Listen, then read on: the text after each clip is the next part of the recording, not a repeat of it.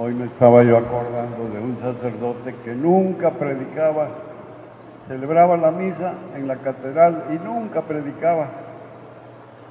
Y me informé por qué no predicaba y dicen, es que no se siente digno, siente que es pecador y también siente que tiene dudas de fe y por eso mejor nunca predica. Y entonces yo me puse a estudiar y digo, ¿cómo está esto? Y descubrí que cuando uno predica, al primero al que le debe predicar es a sí mismo, al que habla. Ese que habla es el que oye la palabra de Dios y se la aplica, y también la aplica a los demás, ¿no? Pero debes, primero que nada, aplicártela a ti mismo. Y así puedes regañar, si tienes que regañar, puedes hacerlo. Porque el primero eres tú. Me acuerdo, me estaban contando mi hermana que estaba con una tía en una iglesia, no voy a decir dónde, pero estaban criticando al padre, porque decían que el padre tenía una mujer y tenía unos hijos, y que qué bárbaro ese padre, y ahí estaban criticando a ellas. Y llega el sermón y dice el padre, pues ellas estaban criticando ahí entre ellas, ¿no?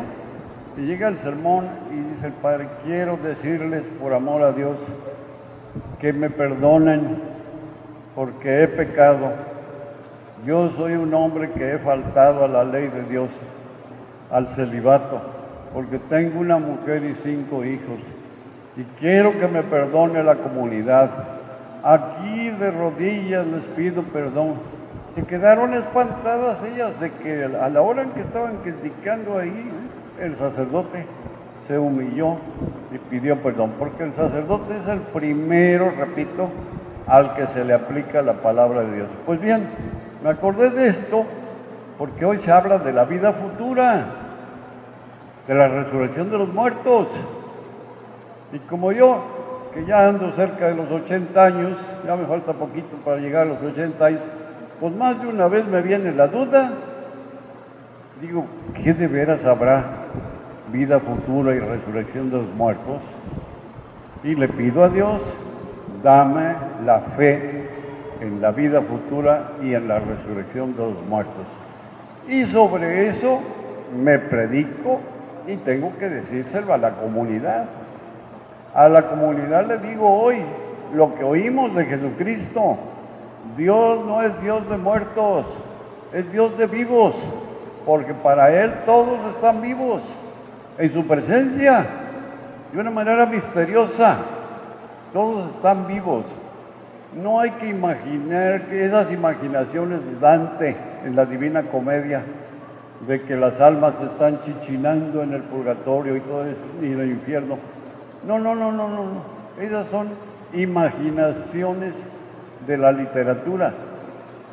Nosotros nos vamos a ir acercando a la luz de Dios poco a poco, y a medida que nos vayamos acercando, nos vamos a ir purificando, porque Dios no es Dios de muertos, sino de vivos, Nos vamos a ir acercando.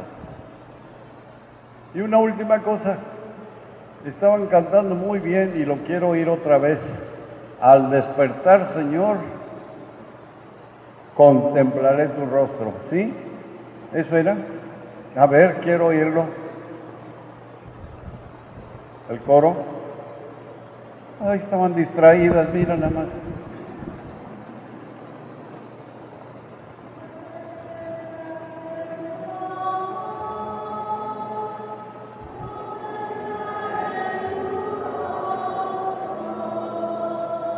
Todos.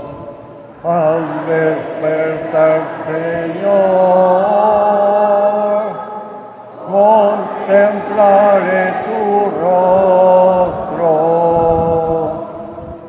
O todos me pueden decir, Sili, yo me llamo Sili.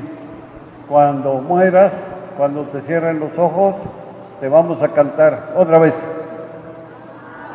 Despertar, Señor, contemplaré tu rostro. Pero eso que vale de mí, vale de cada uno, ¿eh? Cada viejito, cada viejita y cada joven, ¿eh? Porque la muerte, a lo mejor a la salida aquí me atropellan a alguno y ahí queda, ¿no? La muerte no sabemos cuándo viene, pero de cada uno tenemos que decir al despertar, Señor, contemplaré tu rostro. Última. Al despertar, Señor, contemplaré tu rostro. Su rostro es la belleza absoluta, ¿eh? San Pablo dice, ni el ojo vio, ni el oído oyó, ni en el corazón humano cabe lo que Dios tiene preparado para los que aman. Entonces, es la belleza absoluta, es la bondad absoluta. Entraremos en su rostro, bendito sea Él. Eso me lo digo a mí y se lo digo a todos. Y no lo olviden, cada uno lleve ese día. Cuando yo me muera, contemplaré el rostro de Dios, ¿eh? No tengan miedo, ¿eh? Yo cada noche, como ya estoy por los 80, como les dije, cada noche me pongo en las manos de Dios, órale, en las manos de Dios, ¿eh? Sin miedo, no andar, el miedo a la muerte, dicen que es lo que nos hace hacer todo lo que hacemos. No tenemos que tener miedo a la muerte, tenemos que estar seguros. Último, despertar, Señor, contemplaré tu rostro. Claro que sí, nos ponemos de pie.